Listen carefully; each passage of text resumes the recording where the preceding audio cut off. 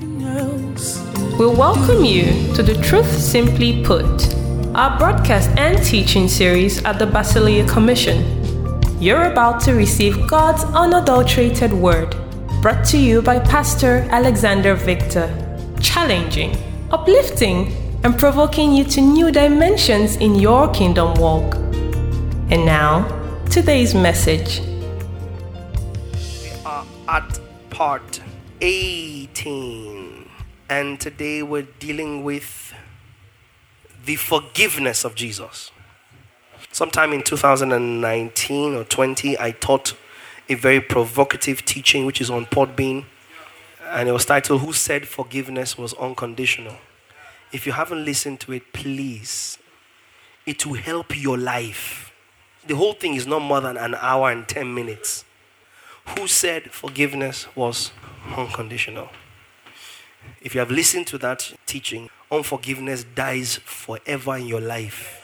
You will never, ever struggle with unforgiveness. We're now looking at it as one of the emotions, because forgiveness is an emotion triggered by a certain information. Does that make sense? In the same vein that unforgiveness is an emotion, also triggered by information. What somebody did to you, how that thing made you feel, and how determined you are to ensure that you inflict the maximum damage possible on that person. Or at least feel like for the brief moment, you can try to stop that person from moving forward.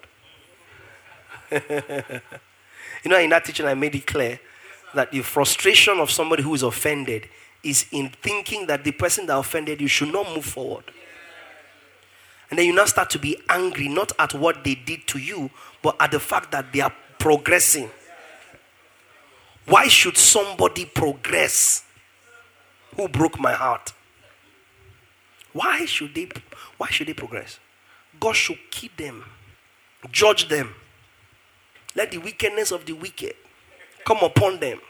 He that diggeth a pit shall fall into it. God is not a man, cannot lie. An eye for an eye, tooth for a tooth. If we are taking eye for eye, everybody by now will be blind 200 times over. You don't have enough eyes to pay. Even if you are one of the 4 living creatures that have eyes all over, very soon you will run out of eyes. You run out of eyes. Tooth for tooth. How many do you have? Some of you didn't even have full teeth. You know it's half it. Right? How we have, with all the kind of services we have. Imagine if we have a tooth removal service. But sure, you want to practice the law. You want to practice law now. So we ought to have a tooth removal service. How many people have you offended? 6 in the past 1 month. Before we do the anointing, let's do the teeth removal. Take 3. So you will remove somebody's teeth 6 for the 6 times you offended you. Then the person offended you 4 times, so you don't give the person 4 teeth. But then the 6 teeth you remove cannot fit in your mouth. So what's the point? Because you just see everybody walking around.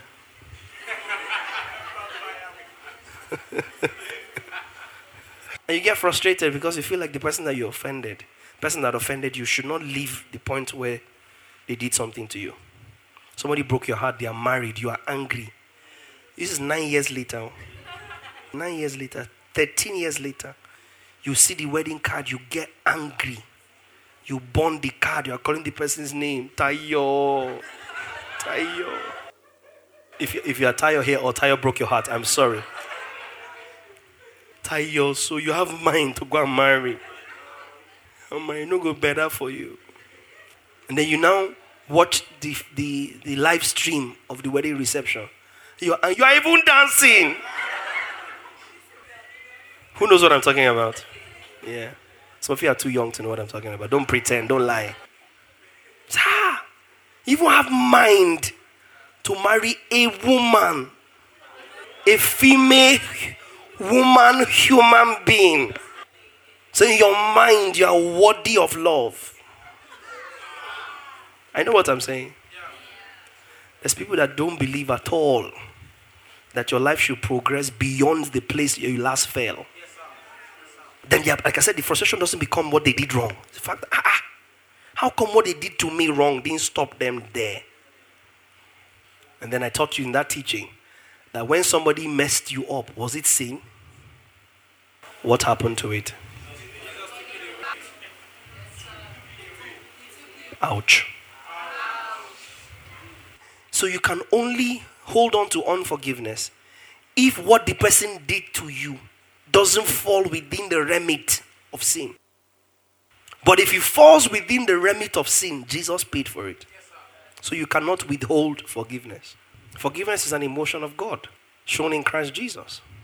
Let's look at Matthew chapter 5. We imitate the forgiveness of Jesus. You see, that's why I like to take time and teach.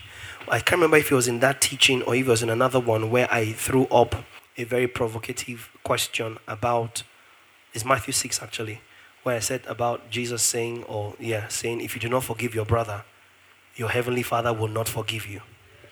Because if that scripture reads the way that it is quoted, God is the most unforgiving person in the history of eternity. And I cannot be serving him. If God's forgiveness of a person is hinged on that person's forgiveness of another person, we are all in trouble. Yes, sir. Yes, sir. Yes, sir. It means this God, by whatever name you call him, is the most vindictive person to ever exist in the history of the world. And these are some of the things that when you meet die-hard Bible scholars, you see, not all Bible scholars are believers. Not all Bible scholars are believers. There are people that know Bible and they're not believers. When you meet them, these are the kind of questions they ask you. What kind of God is this? Who says if you don't forgive, your heavenly Father will not forgive. Then you now go back and start to do your homework. Because the answer to scripture is in scripture. Yes, sir. Even when a writer or an interpreter got it wrong, you need to look at the thought in other places of scripture to establish it as doctrine. Do you understand? It's like when he says in Matthew, baptizing them in the name of the Father, Son, and the Holy Ghost. And then we make that a doctrine. There's no other place in scripture where it appears. No other place. And that cannot be doctrine if it's the only place it appears. And every other time Jesus sent them out, he sent them out in his name. Every time Jesus tells them to pray, he tells them to pray in his name. Why did Jesus not ever tell them anywhere else to pray in the name of the Father, Son, and the Holy Ghost? Why did the apostles ask them, in whose name were you baptized? He said, you're not being baptized into the name of Jesus. Why didn't the apostles say, weren't you baptized into the name of the Father, Son, and the Holy Ghost? So we cannot make doctrine out of Father, Son, and Holy Ghost because somebody added it there. And then when you read the original manuscript, you realize that that verse is a disputed verse that is missing in the original manuscript. Somebody added it. So you must investigate the scriptures in the light of Christ. Not swallow the Bible as a book, but investigate the contents of the book in the light of the message of the book. Yes, sir. Yes, sir. Do you understand? This book is overrated. It's become a talisman. Yes, sir. But this book contains the scriptures. The scriptures contain a message. The message is about a person. Scriptures. Does that make sense? And then you begin to see that the so-called or apparent disparities or lack of congruence, lack of agreement are all answered in the same scriptures. Then the error is put down to somebody who wrote or somebody who interpreted, not somebody who said. Yes, sir. Yes, sir. Yes, sir. Because the scripture is infallible. Scripture is inerrant. So it becomes a function of who wrote, who heard, who wrote, or who translated, or who interpreted. It's never a function of who said. God never spoke wrongly. There are men who heard wrongly what God spoke rightly. Are you following me now? There were people who didn't understand rightly what they heard rightly about what God said rightly. James was one of such people. James struggled with new creation realities understanding. Struggled to the point where he gathered the church in Jerusalem and was still choosing the laws that New Testament Gentiles should still keep inside grace. So when you study the book of James, you study the book of James against what part of what he said was consistent with the message of the cross. Because James wrote in a very trying time, the bridge between the old and the new. He struggled with Peter struggled with it. Peter struggled. The early church struggled with it. Should we do this? Should we not do this? They kept going to the temple. Kept worshiping the temple. God had to remove the temple physically. And then we now Africans have now imbibed the system of the temple in the absence of the standing temple. You are doing temple worship concerning a temple that no longer exists. Forming Levite. From where Levites in Israel now do not know who is a Levite. There's no kibbutz in Israel now that can get up and say confidently, we are the direct offspring of Levi. Why haven't they built back their temple? You want to keep the law. So we look at scripture and then how do you interpret that message? Because that's very crucial. If you don't forgive, your Heavenly Father will not forgive you. If you forgive, your Heavenly Father will forgive you. Then we don't need the Heavenly Father. We don't need His Son. Because we are well able to look after ourselves. If I can forgive for God to forgive me, why do I need God's forgiveness? Because that's purely performance based. So He is a forgiving God. The first time He introduced Himself by Himself, in Exodus 34, He said, forgiving sin, forgiving iniquity, forgiving.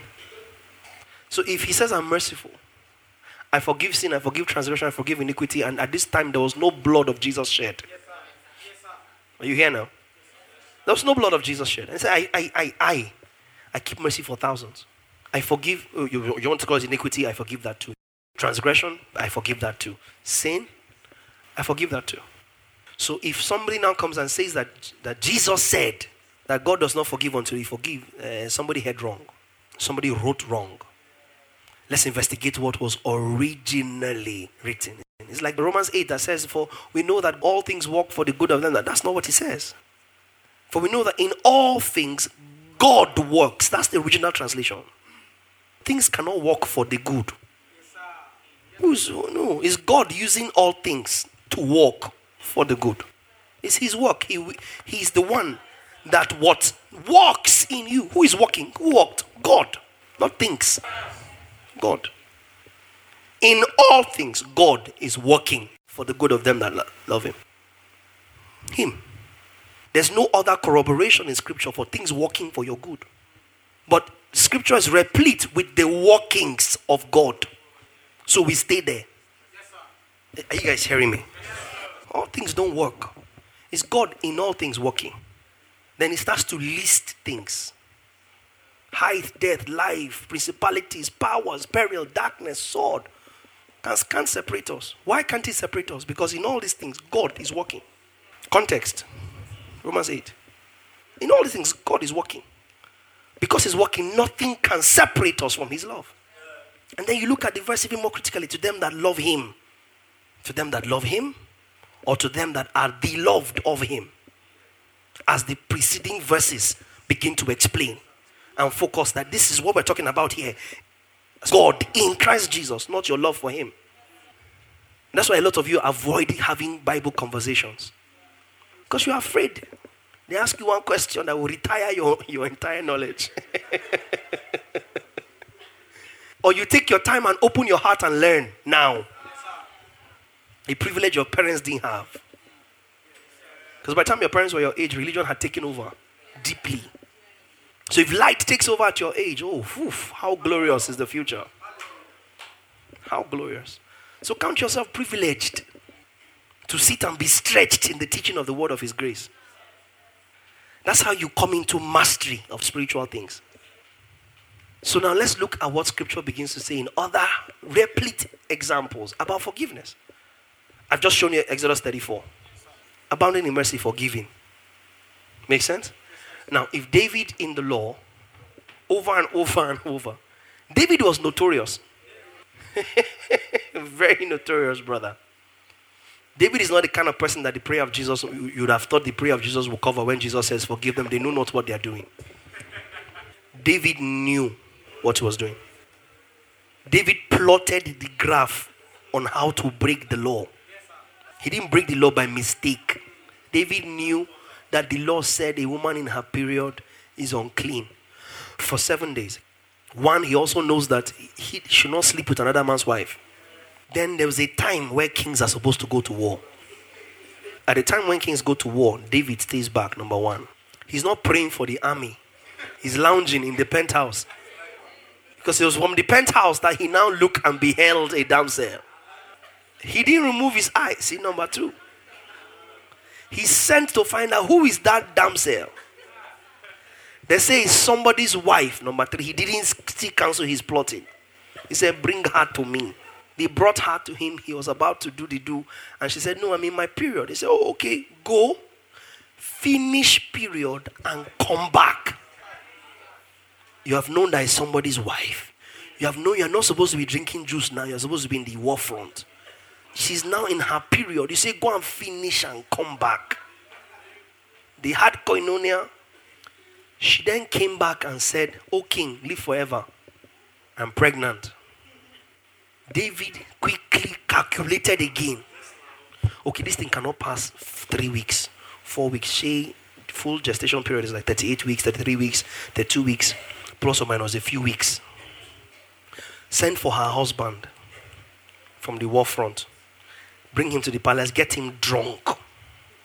Then take him home to his wife. If he sleeps with his wife at least once, we can say, okay, at least between this 3 to 4 week period, if you count it, you will see that the husband slept with her. So that responsibility cannot be mine. Uriah came, got drunk. In his drunk state, Uriah said, I cannot sleep with my wife when the armies of the Lord are in the battlefield. So he slept at the gate of the king's palace. David was like, his plan didn't work. He called the most dangerous human being that ever served him, Joab. Joab and his brother Abishai were major undertakers of David. Joab was commander of his army. Joab, Abishai, and Abner. And he calls Joab and he writes a death sentence. And he says, when Uriah gets back to you, when the fighting is hottest, let the whole army withdraw from one man and let the archers take the one man down. He seals the letter of the death sentence and gives it to the man himself to go and deliver it to the commander in the army front. They don't tell Joab anything twice. I love Joab. I wish for a Joab in my ministry. David said, I am thirsty, the old of men, to bring drinking water for David. 3 men, 200 men died just for them to bring drinking water to David. David poured it out before the Lord. He said, I cannot drink this water bought with blood. What kind of boys are these? Just water to drink. So as Joab heard it once, pull the whole army back. Imagine fighting, and then you turn and realize the whole army has retreated. That means there was a signal that everybody else had that Uriah didn't know. Boom, archers take him down. Quickly, David now carries the woman and makes her his wife, one of his wives. She gives birth, child is sick. David goes to God. He's crying. Nathan comes and gives him a word. The child dies. As soon as the child dies, David knew that God killed his child. He got up, had a bath, rub cream, wear makeup. And guess what he did as soon as he finished doing that? Went and slept with her again. She got pregnant. Do you understand? One touch, soft touch. Boom! She gets pregnant. Who did she conceive? Jesus.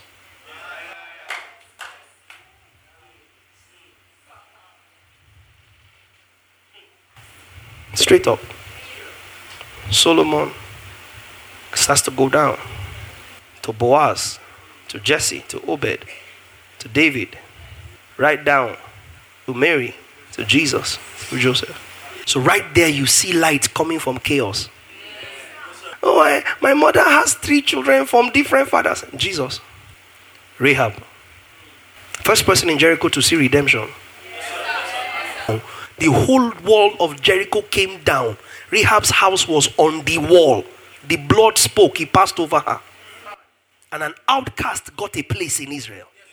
God told Moses, make sure as you are going in now, carry Rahab. Because she has entered the commonwealth of redemption. The blood spoke for her. Why David? Smart guy. Bless the Lord, oh my soul. Forget not his benefits. Who forgives? A law in which people were having sins covered. David totally disregards the law. Acts as though the law doesn't exist. I say, he forgives my sins. Gets up and says, as far as the east is from the west, so, past tense, has thou removed my transgression from me. David gets up as if it's not enough in his worship and his music and celebrates. Blessed is the man to whom the Lord does not impute in. David saw something. Blessed is the man to whom the Lord does not impute iniquity. So Paul comes now and starts to explain our redemption realities in Christ from David. David understood the forgiveness of God. David understood the forgiveness of sin. David already saw God inside the law as a God that cannot be vindictive. Don't number Israel. Don't number Israel. The stubborn boy got up and still did census. Let me know how many people I'm in charge of. You're not in charge of. He still numbered Israel. God got upset. Came and said, David, there are 3 things that are going to happen here. Choose one. 7 years under the Philistines or so. 3 years or 7 years famine. Or fall into the hand of the Lord. David calculated the Philistines. I've been fighting them for a long time. Famine. I'm not Joseph, or I don't know how to do this thing. And fall into the hands of the Lord. David said, I choose the hand of the Lord because he's slow to anger and abounding in love. Famine won't show me mercy. Philistines won't show me mercy. God is angry, yes, but he doesn't last. And it's like you say, God, I choose you. You know, go vex.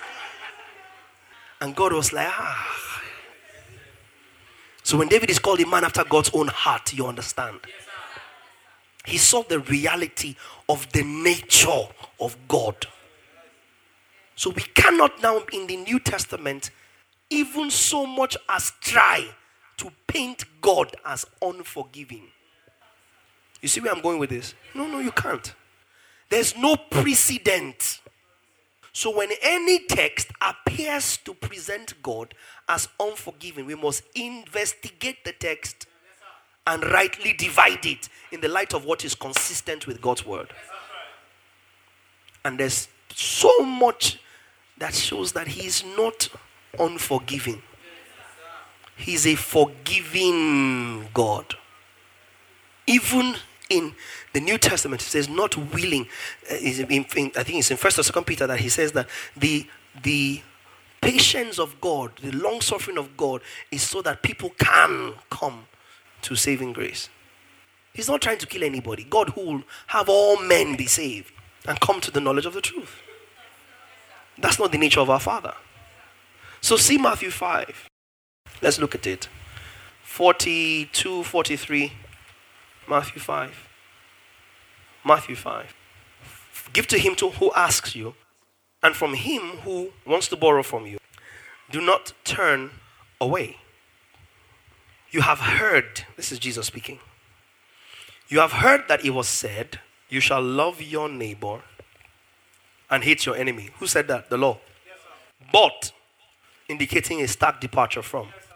But I say to you, love your enemies, bless those who curse you, do good to those who hate you, and pray for those who spitefully use you and persecute you, that you may be sons, or you may behave as sons.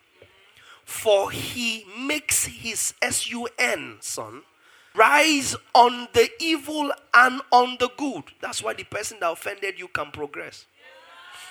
He makes his sun to shine on the evil and on the good, and sends rain on the just and the unjust. Why is he not picking and choosing according to those that love and hate him?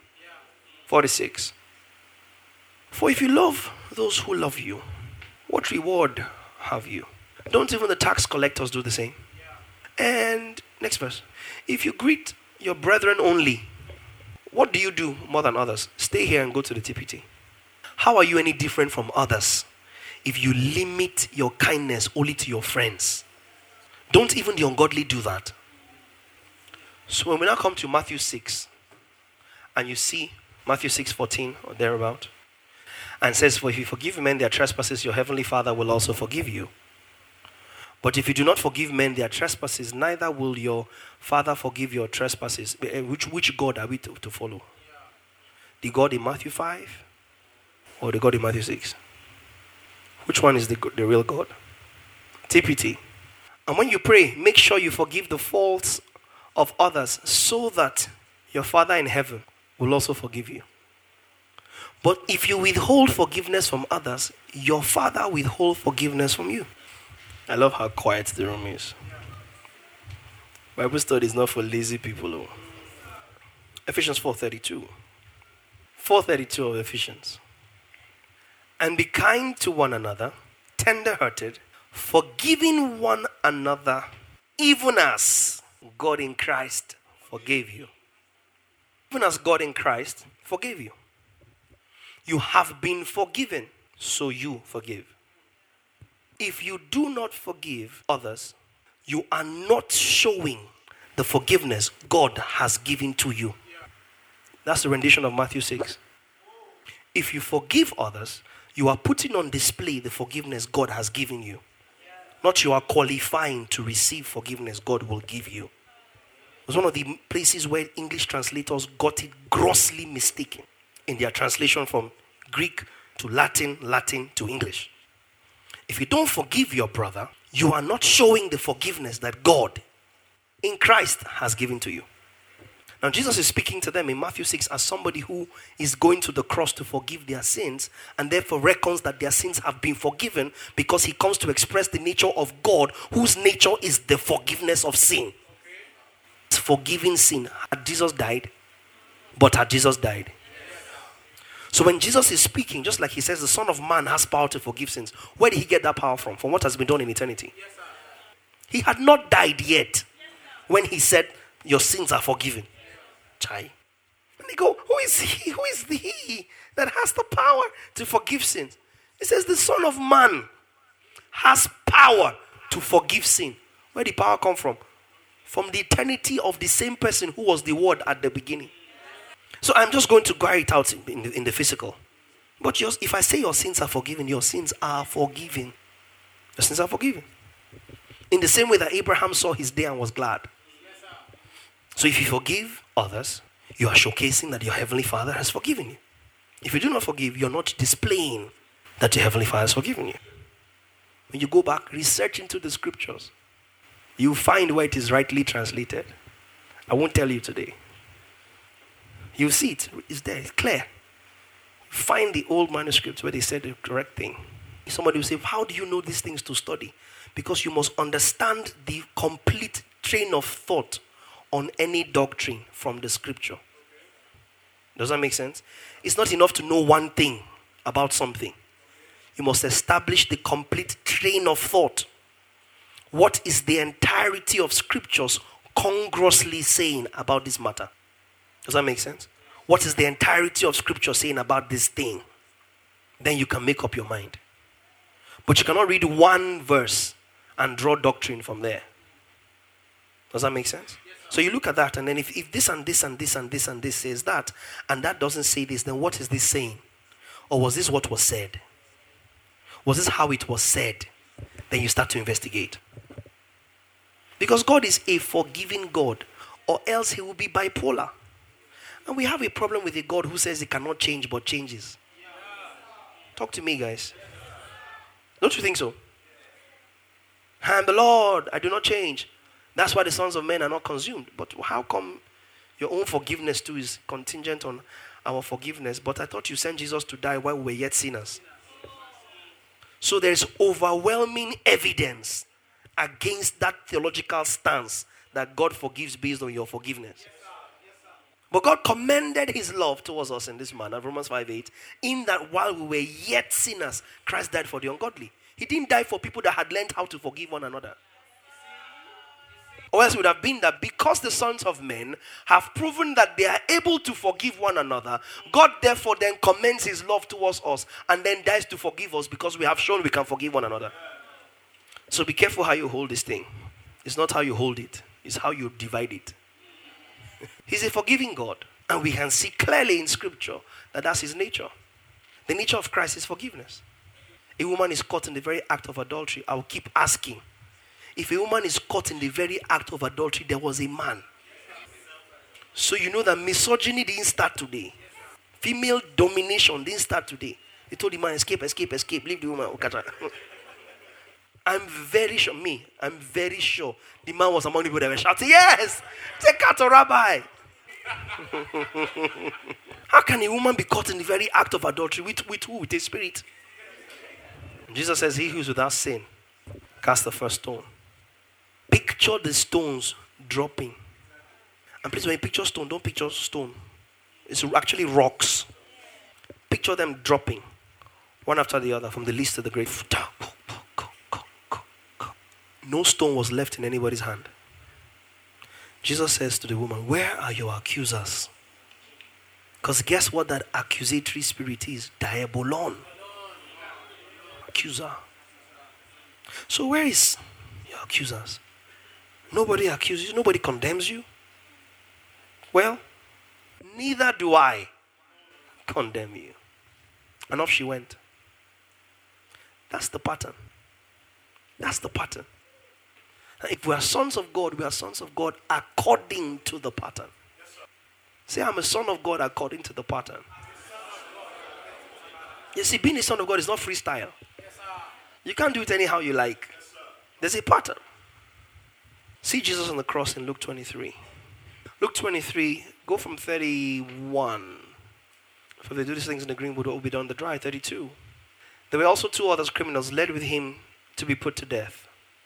And when they had come to the place called Calvary, there they crucified him and the criminals, one on the right hand, the other on the left. Then Jesus said, Father, forgive them, for they do not know what they do. Now, if Jesus is saying this, and in Matthew 6, he said, God will not forgive if you don't forgive. You understand how to interpret scripture now? It says, forgive them, for they do not know what they are doing. How much more to ask for forgiveness? But it says, they don't know what they're doing. Now, if you read the narrative in Matthew and Mark, and even in Luke, there's no way it comes across like those guys didn't know what they were doing. I mean, even if you didn't know what you were doing, by the time they bring out Barabbas, by the time they bring out Barabbas and put in front of you, and this is somebody who just raised a woman's only son to life, who brought Lazarus to life, who brought Talith to life, who healed the issue of blood and healed all them blind men and fed all them thousands of people. Jesus was a known figure. He was not some obscure preacher. He was a well-known figure.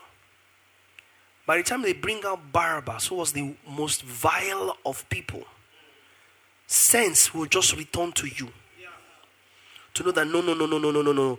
Pitched against Barabbas, no, Jesus is a saint.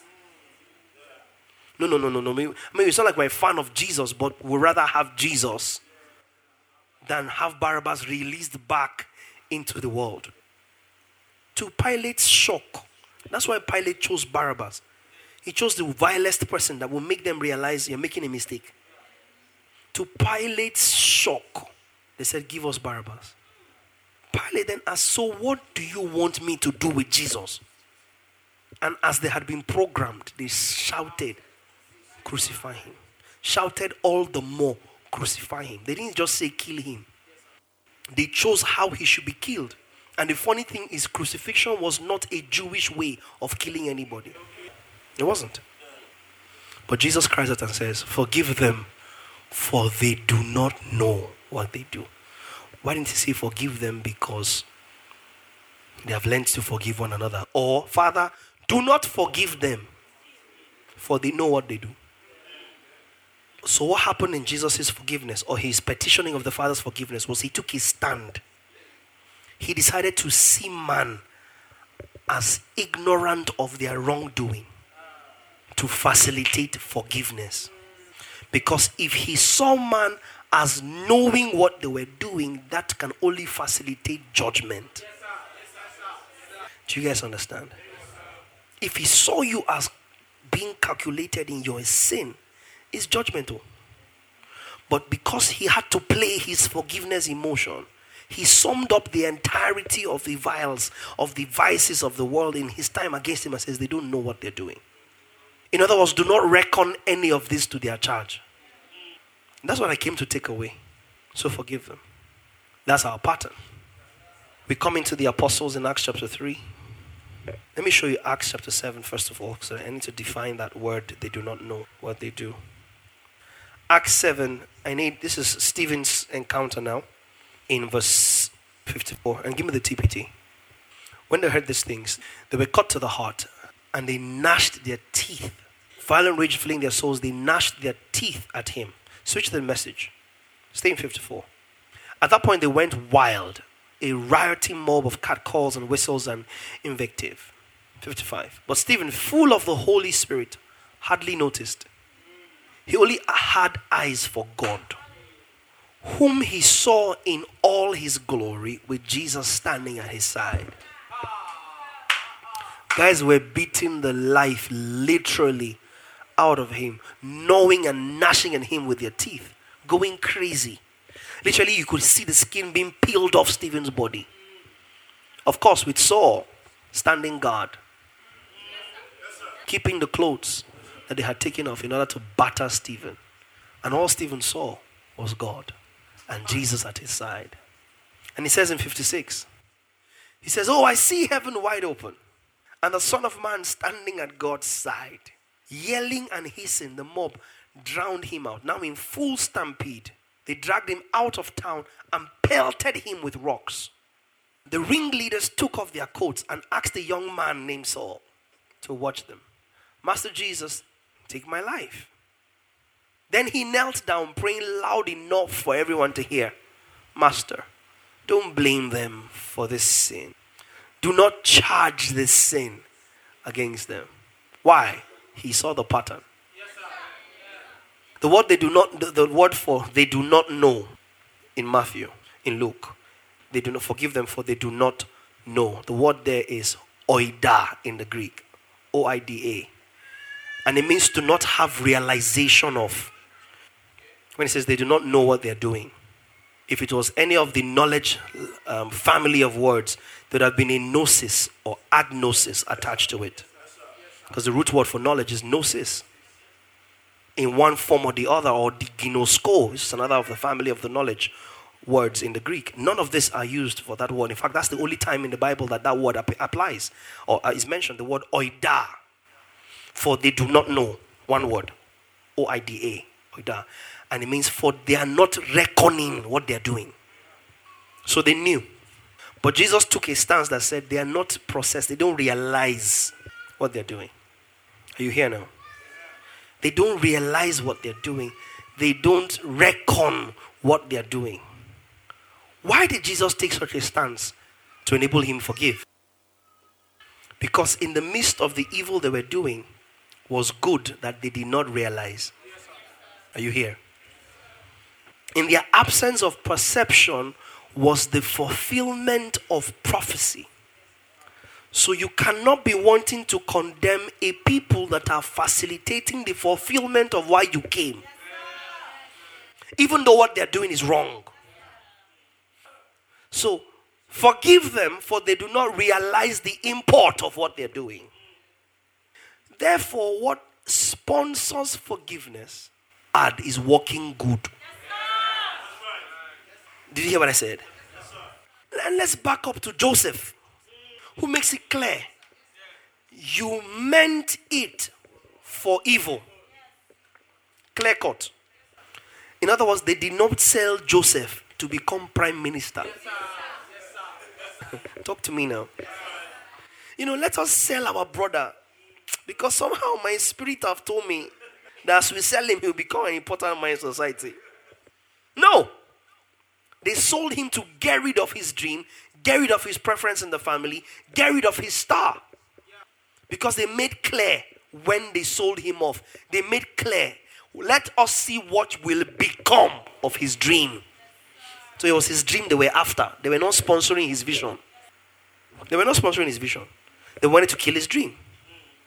So he says, you meant it for evil, but God meant it for good, in order to bring it about as it is this day. So what aids forgiveness? Your understanding that there's an oida factor. There's a factor that this person is deliberately hurting me, but inside what they are doing to hurt me is a greater good God is working. So you cease to be my punisher or my tormentor, and you actually in my mind become a prophecy facilitator. And because you are pushing me into destiny, I forgive you. Don't hold it against them. They have no reckoning of what they're doing. In other words, they are doing something, but they don't know what they are doing is actually doing.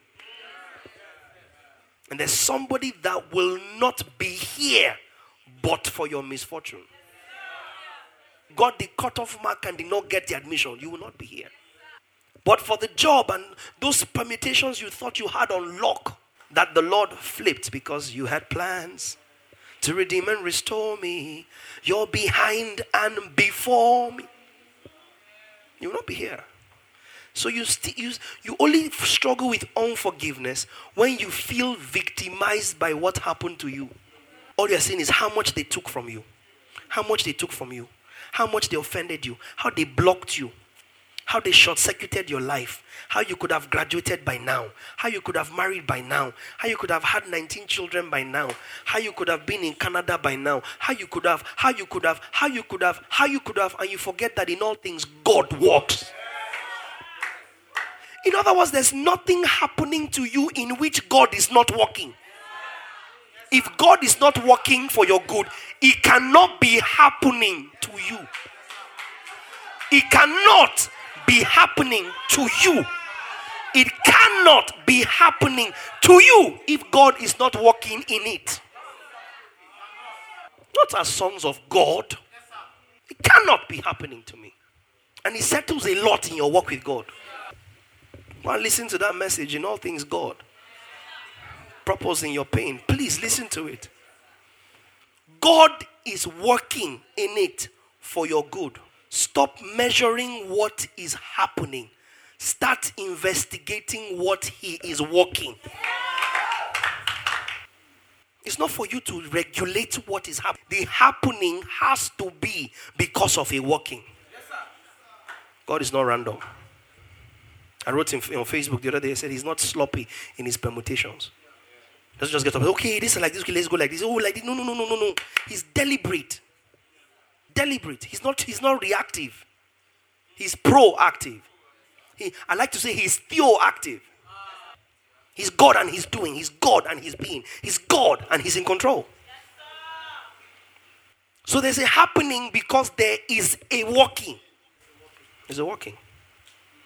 She left you, there's a working. They fired you, there's a working. A contract almost closed and it fell through. There is a working. MOU was on the table and the thing didn't work. There's a working. There is a working. So once you understand that, you start to walk around distributing rampant forgiveness. And someday somebody will see you at the lounge of the airport and look at you and remember you were the one that they did something. You don't remember. You don't remember. And they'll come and say, I'm sorry. And you'll be like, I honestly can't recall. You might remember, but you can't recall. The details become so faded in your memory. If we ask you, so you were raped 2 years ago, 6 years, what happened? And you can remember every single detail. You have not grown past it yet. You have not let go. You haven't. You have not seen the working. You are still looking at the happening. But as you begin to see the working, the happening starts to fade. You will just know somewhere in the deadness and numbness of your subconscious that one time something happened.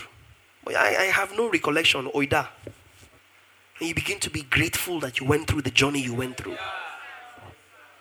So Jesus looks at them and he laughs and he's like, if only this guy is new. Imagine them shouting in Matthew when the Pilate was telling them, you see, I've washed my hands clean from the blood of this man.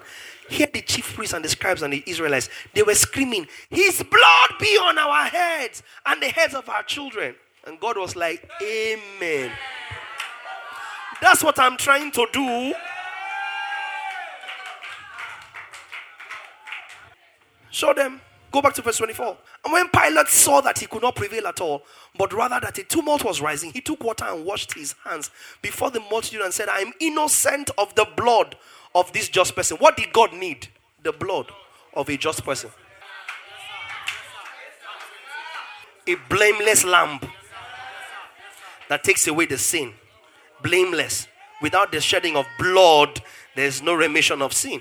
So what was required here? The blood of a just person. And that was the exact same thing that a pious Pontius Pilate was not willing to shed. Now we have a problem because now Pilate, you are too righteous for the righteousness that God wants to walk. There's a problem. Now Pilate, you are too nice to kill the lamb. And we need this blame by act right now. It's not working. Can somebody kill this lamb, please? I'm innocent of his blood. Like, whoa. He now said, you see to it. Me, I don't want to kill him. You kill him. And they went, yes, we will. All the people answered and said, his blood. Malada makosogedeba, jada bakala didaba. Egriba, his blood be on us. What was happening when they said this? Oida. No reckoning, no realization that they have just given the blood free flow for eternity.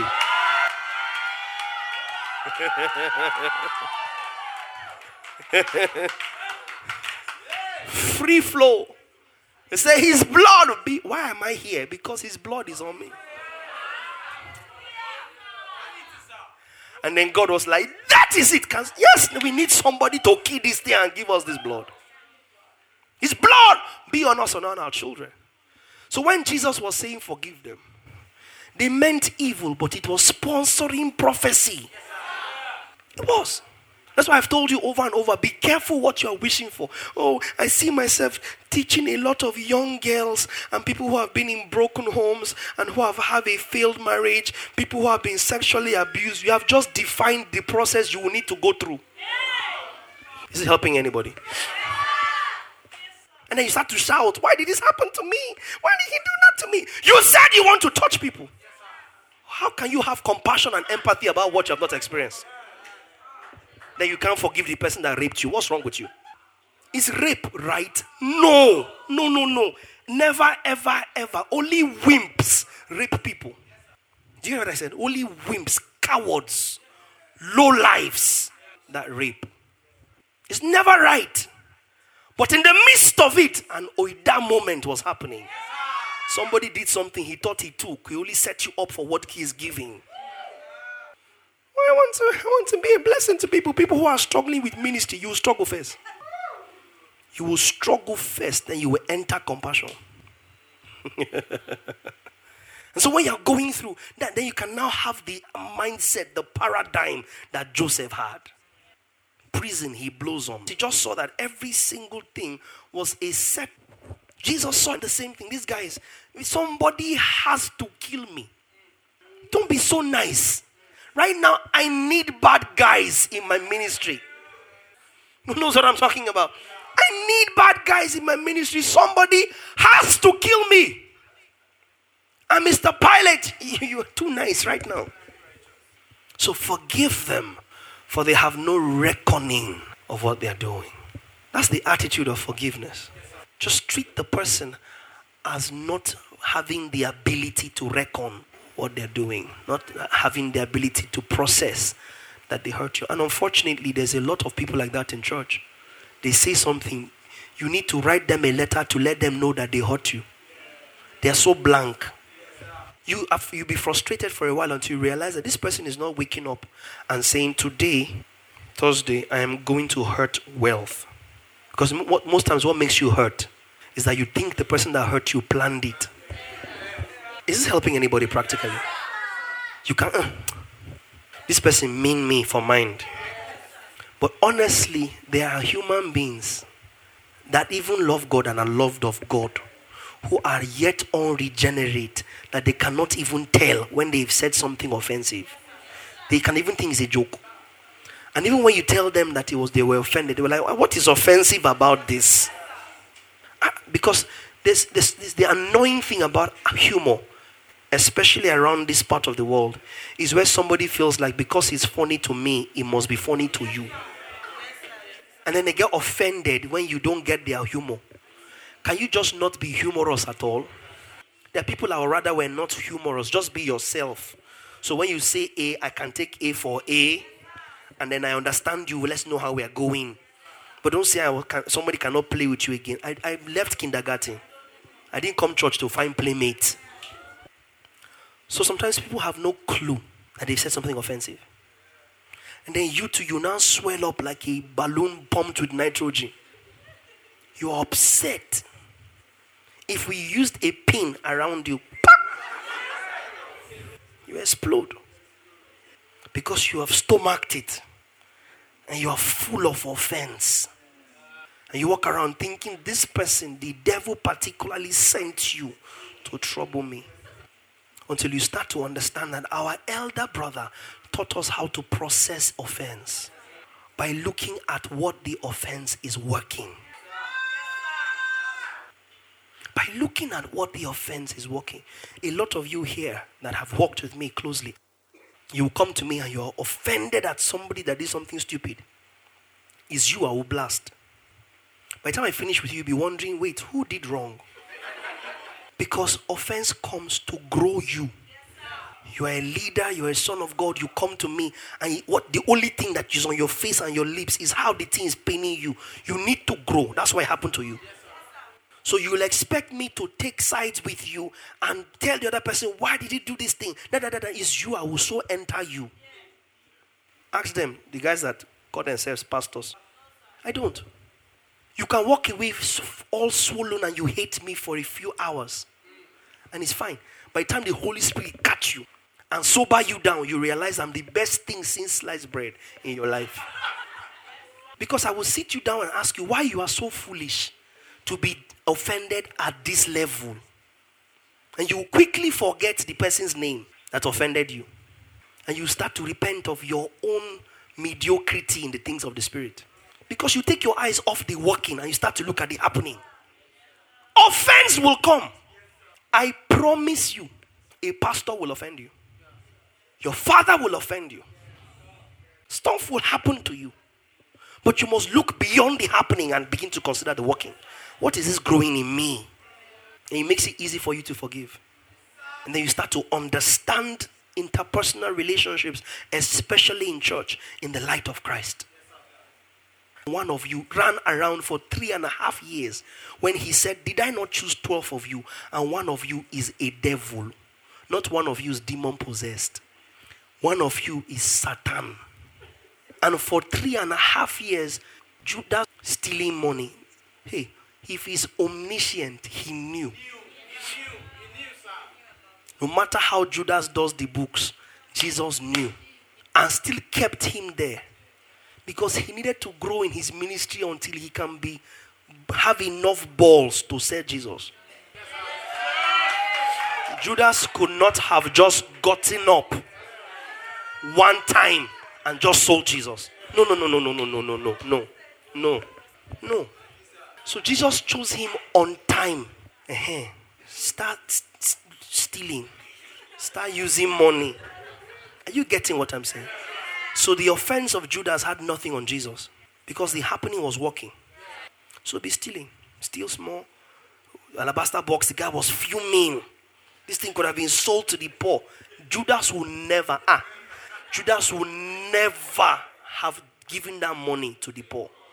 Judas Iscariot. Nah. Judas would have made himself the poor. Do you understand what I'm saying? Judas would have made himself the poor to collect the money. The whole alabaster box that ended up in his account in FCMB. Judas. No. And God made sure money kept coming into the ministry of Jesus. Look at Luke chapter 8. Herod's chief of staff. Imagine, people that money have them. Do you understand? There's people that have money. There's people that, that they belong to money. Following Jesus steady and just blessing him. Let them see. Verse 3. Joanna, the wife of Chusa, who managed King Herod's household. Chusa was his chief of staff. Many other women who supported Jesus' ministry from the spiritual realm, from their own personal finances, also traveled with him.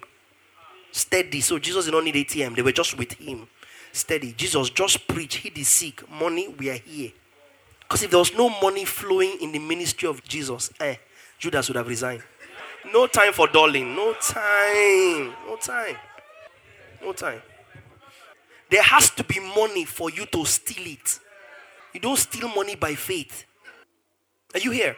You steal money in the flesh, in the physical. There has to be money for you to steal it. So guess what? It is highly plausible that most of the money coming into the ministry of Jesus was not even required by Jesus. Was just giving Judas an opportunity to perfect his craft. Let there be money for Judas to steal. Let Judas be practicing his assignment. So that when it's time, he will not think twice. 30 pieces of silver sold. Savior of the world, I cannot. Sold. Turn water to wine. I say, carry him. We saw him walk on water. 30 pieces of silver. Carry him. I will kiss him for you. You don't know how much money that was. The pay then in Jesus' time was 1 denarii. One. It was almost 1,000 denarii to 1 silver coin. So when Philip says, 200 denarii cannot feed these people. It's like them saying, if we have 50 million, we still can't feed 20,000 people. Oh. So when you say 30 pieces of silver, no, that was a fortune. Not 30 denarii. They worked for a denarii, the parable, 1 denarii.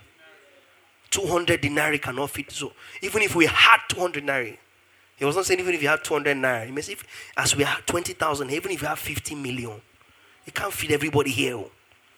So imagine how many denarii it took to make 1 silver coin. Imagine 30 silver. Sell him. So Judas had built his pedigree to the point where he could now do forex trading with Jesus. You understand what I'm saying? Said Jesus. Jesus, before Judas will go and do what he has been preparing himself to do, Jesus gives him bread and wine. Eternal life. Because Jesus told them there, who eats this bread and drinks this wine will not perish.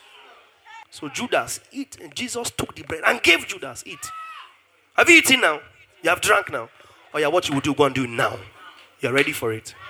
So you'll be amazed how many believers are beefing a Judas that Jesus is not beefing. How many? Yes, Judas, the bad guy. Understand forgiveness. Oida. He had no reckoning, but it had been written. What price did Judas pay for his assignment? Physical death. Physical death. Jesus prayed and said, the ones you have given me, none has been lost except the son. Referring to the fact that nobody died though. Because when they came to arrest him, man of God, in the garden, he said to them, who do you seek? They said, Jesus. They fell down. He waited for them to get up. He said, who do you say you seek? They said, Jesus. He said, I'm he. They fell down again. They got up. He said, who do you say you seek? He said, just okay, it's me. I'm telling you, you're falling. It's me you came for. Okay, allow these guys to go because it's me you came for. And then look right there that it was written that it might be fulfilled what was written, that the ones you gave me, none was lost. That scenario was not referring to eternal life. So none was lost in that context. It was not saying none was lost forever. It was saying that in the arresting of Jesus, no other person's blood was shed. Because we didn't require anybody's blood along with Jesus. None was lost. So Judas's foolishness was in his remorse without light. That's all. So what price did he pay? Physical death that was absolutely unnecessary. Judas could have come straight back like Peter. And then Christians will argue blindly and stupidly that Peter repented. Show me what. He cried. That's remorse. That's contrition. That's not repentance. Repentance would have been him running into Caiaphas' palace and saying, I lied when I said I didn't know him. I know him. I changed my mind. I know him. That's repentance. And he had the chance to do it. He didn't. He was standing afar off. Repent where? What restored Peter? Jesus said, I prayed for you. So guess what? Some of those times where Jesus was withdrawing himself to go on a mountain to pray, who was he praying for? Peter. Because he didn't say, I am praying for you. He said, I prayed for you. That your faith will not fail. But when you are strengthened, strengthen your brethren. So what kept Peter? The same thing that could have kept Judas. He's not a man. Oh. And so if you're a son of God, you can't think like a normal human being. You can't be vindictive. Your heart is dark. If God did to you what you are doing to somebody, you will not be here. You won't be here. Your heart can't be dark. It needs to be washed. Allow it. Because he is a forgiving God. And if we are his sons, we are forgiving sons. Your heart becomes large. You just send forgiveness in advance. And somebody hurts you, and once it starts to turn in your heart, is the Holy Spirit taking your eyes off the person and trying to show you, I'm using this thing to work in you. You yourself, you are vindictive. And sometimes God plants people in your life for that assignment. To wind you until you confront the dirty in your mind. You know what I mean? Dirty, not dirt. The dirty. You know when you say dirt, it's dirty. Somebody will wind you over and over and over and over again. If you have not met such a people, wait.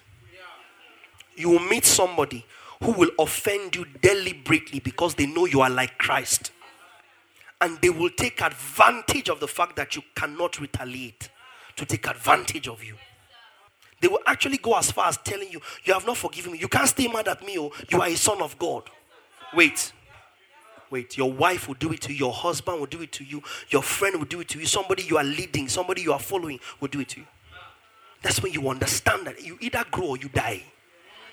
And then the person is chilling. They offend you, come and hug you. Hey, hello my love, how are you today? In your mind, you're like, it's God that will punish you. Who knows what I'm talking about? As you arrive, you're like, Lord, may I not have to hug this person? May I not have to see this person? And as you open the door, there's the person. Hello, my darling, your hair is fine, no? And you have a cancer in your heart. Because it will be there until you melt away the happening and focus on the walking. Is it helping anybody? It's an emotion. That's how Jesus processes. Do you understand? That's how he processes. That's how he thinks. Is anybody learning anything? Acts chapter 3. Need just a few verses around 15. Let's pick the thought from 13. Thank you. The God of our ancestors, Abraham, Isaac, and Jacob, has done this. For he glorified his servant Jesus, the one you denied to Pilate's face, right? When he decided to release him. And you insisted, the one who is holy and righteous, and instead begged for a murderer to be released. 15. He's telling the Jews, you killed the Prince of Life. But God raised him from the dead. And we stand here as witnesses to that fact. Keep going. Faith in Jesus' name. Switch to New King James. I like this verse in New King James. Yeah. And his name, through faith in his name. I've taught you guys this before. Has made this guy strong, whom you see and know. Yes, the faith which comes through him, not through you, has given him this perfect soundness in the presence of you all. See verse 17. Yet now, brethren. Here Peter, come on. Peter says, I know you did it. Oida. But you and I know that this thing was not done in ignorance. As did also your rulers. No, they sat down at night. They plotted how to kill Jesus. They started trying to kill Jesus from the first time Jesus started preaching. It was not random. See how dark these guys' minds were. Jesus raised Lazarus in a tomb from the dead. John 11. They plotted to kill Lazarus. Somebody you are seeing with your coral eyes. You know what I'm saying? That was dead, embalmed 4 days. Jesus raised him from the dead. You now want to kill a man that was brought. You have mind. Then in addition to wanting to kill the Lazarus that was resurrected, you also think you want to now kill the person that resurrected him. Jesus healed a blind man. They wanted to kill him. Jesus said he was older than Abraham. They wanted to kill him. It didn't happen randomly. But what is Peter's conclusion? They did it ignorantly. They are rulers. Caiaphas, high priest, chief priest, ignorantly. But why did Peter take that stance? Because that is what sponsors forgiveness. Look at Paul in Romans 12. I'm almost done with this. We are imitating, right? You have seen God, you have seen Jesus, you have seen Stephen, you have seen Peter. And look at Paul in Romans 12, verse 17. Paul says to the churches, repay no one evil for evil. Have regard for good things in the sight of all men. Please switch to the TPT. The language will be easier for our folks to understand. Never hold a grudge or try to get even, but plan your life around the noblest way to benefit others. Play the verse again in the Message. Don't hate back. Discover beauty in everyone. There's people that hurt you and don't even know why they hurt you. There's people that haven't said sorry to you because they can't bring themselves to deal with the fact that they hurt you. Not everybody is evil. Some people just don't know. Give people a soft landing. Don't close up because they hurt you. Especially in the household of faith. I have learned that in my life. I've learned to care for people I'm offended at. I will check upon them. I'll give to them. I'll make sure they're okay. And I'm not liking them. I do that. Ask people around me. Are you okay? Have you eaten? You got home okay? You're safe? You're okay? I love you. And I'm mad at you. Because all that person needs is to go, I know and I'm sorry. Sometimes they want to say I'm sorry. They don't just know how to come. But if you must pepper them who pepper you, you are not a son of God. Because what is our mantra? Don't hate back. Discover beauty in everyone. That's why I've said over and over, if you ever truly love, you can never really hate. The two are mutually incompatible. It's not possible that you love somebody will hurt you. Your pain now becomes how much you love them inside your hurt. If you truly are a lover, what begins to frustrate you is how much in love you are with this person that is paining you. And you cannot do anything about the love. That becomes your anger. Because you want to stop and switch it off, but you realize you don't have the button. And that's how his love towards us is. Ephesians 13:19. That you will try and know the love that you cannot know. Think about it. That you will know. Yeah, go on to verse 18. That you be written and granted in love, may be able to comprehend with the saints what is the width and length and depth and height, to know the love of Christ which passes knowledge. So when you have finished knowing the love of Christ, you have not known it. You finish knowing it, you can't know it. See it in TPT 19. So you see from 18. Then you'll be empowered to discover what every holy one, experiences. The great magnitude of the astonishing love of Christ in all its dimensions. This is 19 now. How deeply intimate and far-reaching is his love. How enduring and inclusive it is. Endless love beyond measurement that transcends our understanding.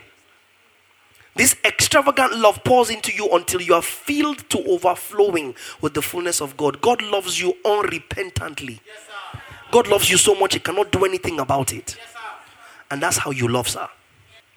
If you can't help it, you are not in love. How you know you are in love is you can't help it.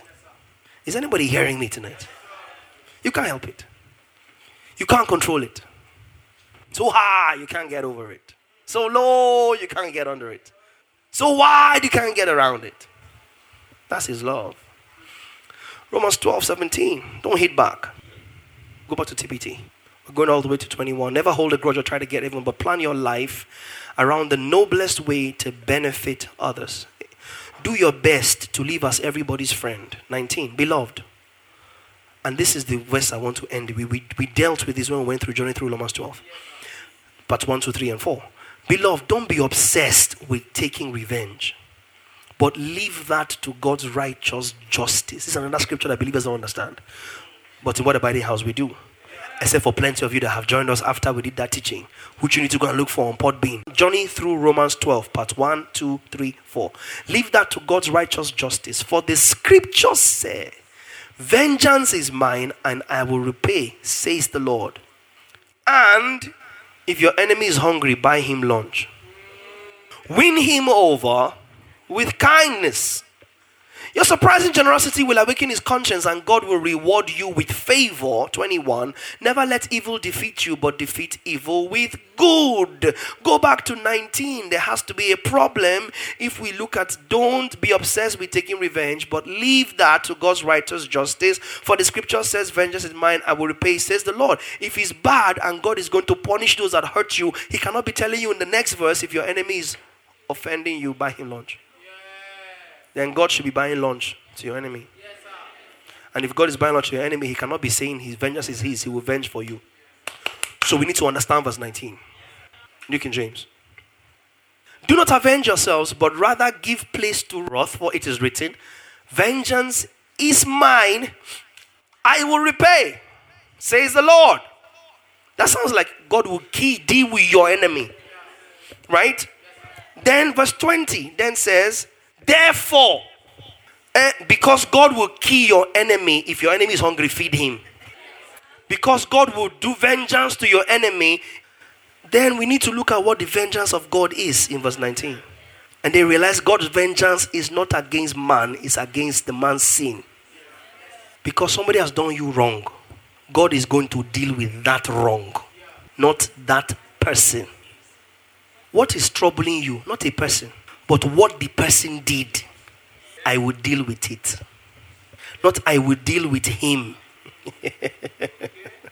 I will avenge that wrong. Not I will avenge that person. And how is he dealing with it? The intercession of Jesus. The blood of Jesus. The mind renewal of the saints. Because I've said to you in this house, God is not with sin against you. God is with you against sin. It's with you.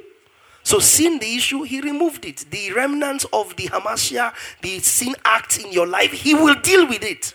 It's part of your ongoing sanctification process. That's God's vengeance. The things he's telling you to put away by the help of his Holy Spirit is him judging the last elements of your unregenerate old man. That's his vengeance. It's not about to kill anybody because they offended you. Then he is saying, I will kill them for you, you just feed them. How does that make sense? Just be watering him till I kill him. Do you understand? When I kill him, I want him to be well fed and well watered. I don't like killing hungry people. That possibly couldn't be what the scripture is saying. So then we now turn our eyes to what is the thing that God was mad at? It's never been a person. What was God mad at? Sin and death. And that he judged. So it has to be in the light of that we interpret the scripture. So what is the pattern of forgiveness? Do not repay evil with evil. I promise you, God will do you back. No, it's not our God that is to do back. That's not the God of the scriptures. That's not the God and Father of our Lord Jesus Christ. That's not the pattern we've seen. So we walk in forgiveness. It's the emotion of the Father. 1 Thessalonians 5:15, 1 Peter 3:9. 1 Peter 3:9. See that no one renders evil for evil to anyone, but always pursue what is good, both for yourselves and for all. And make sure that no one pays back evil in place of evil, but always pursue doing what is beautiful to one another and to all the unbelievers. Ouch. So you see, even our fellowship in church is not based on performance. Know them as somebody who drives people up the wall. You have to see the good in them and not repay them, and keep loving them. It works. If it didn't work, you will not be here as a son of God. Your being here as a son of God is proof that his love chased you down and broke you and got you. So how come he walked in you and you won't let it walk in another? 1 Peter 3:9. Not returning evil for evil or reviling for reviling, but on the contrary, blessing, knowing what? That you were called to this, that you may inherit a blessing. Hallelujah. TPT. Never retaliate. Somebody say never. Never retaliate when someone treats you wrongly. Nor insult those who insult you. But instead, respond by speaking a blessing over them. Because a blessing is what God promised to give you. Those of you that have driven with me will see how many times somebody did road rage and I blew them a kiss. And they get so red. They're offended. They're offended because they want to cuss. How can you let somebody who is driving to where you don't know steal your day and take away with them? Do you understand what I'm saying? You're walking, somebody just look at you, look at your head, and then they kidnap your entire day, your entire joy. That's why you needed them to do that to you, so you can grow. How are you? I'm having a bad day. Why? Somebody spoke to me somehow. Really? Get ready. More people will speak to you. That's how. Because we have found out that's the weakness in your life you must grow into. Strength in. Beyond the happening, look at the walking. Somebody that God is using sometimes does not even know God is using them in your case. Give them space. Give them a buffer zone. Give them some slack. We see it in Christ. It's why we are here. It's why we are saved. In whom you have redemption. Ephesians 1, Colossians 1. The forgiveness of sins. Through his blood. We have, not we will have. You will mess up tomorrow. You have forgiveness of sins. Until you stop messing up. Because you will stop. The blood promises you. It's not power. Grace promises you. You will stop. Sin shall not have reign over you. For you are no more under the law, but under grace. Grace effects you out of sin. You will stop. You will. You will. You will. Why? Because his forgiveness is constantly being expended over you. So you too give out forgiveness in blanket measures. Let's be a house walking in forgiveness. Let's be a church walking in forgiveness. People will fall. It's okay. You fail. He prays for you. Are you instructed tonight? I'm going to give God praise in here. Give him praise.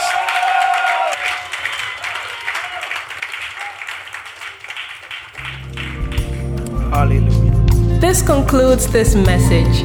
Thank you for listening, and we hope it has been a blessing to you.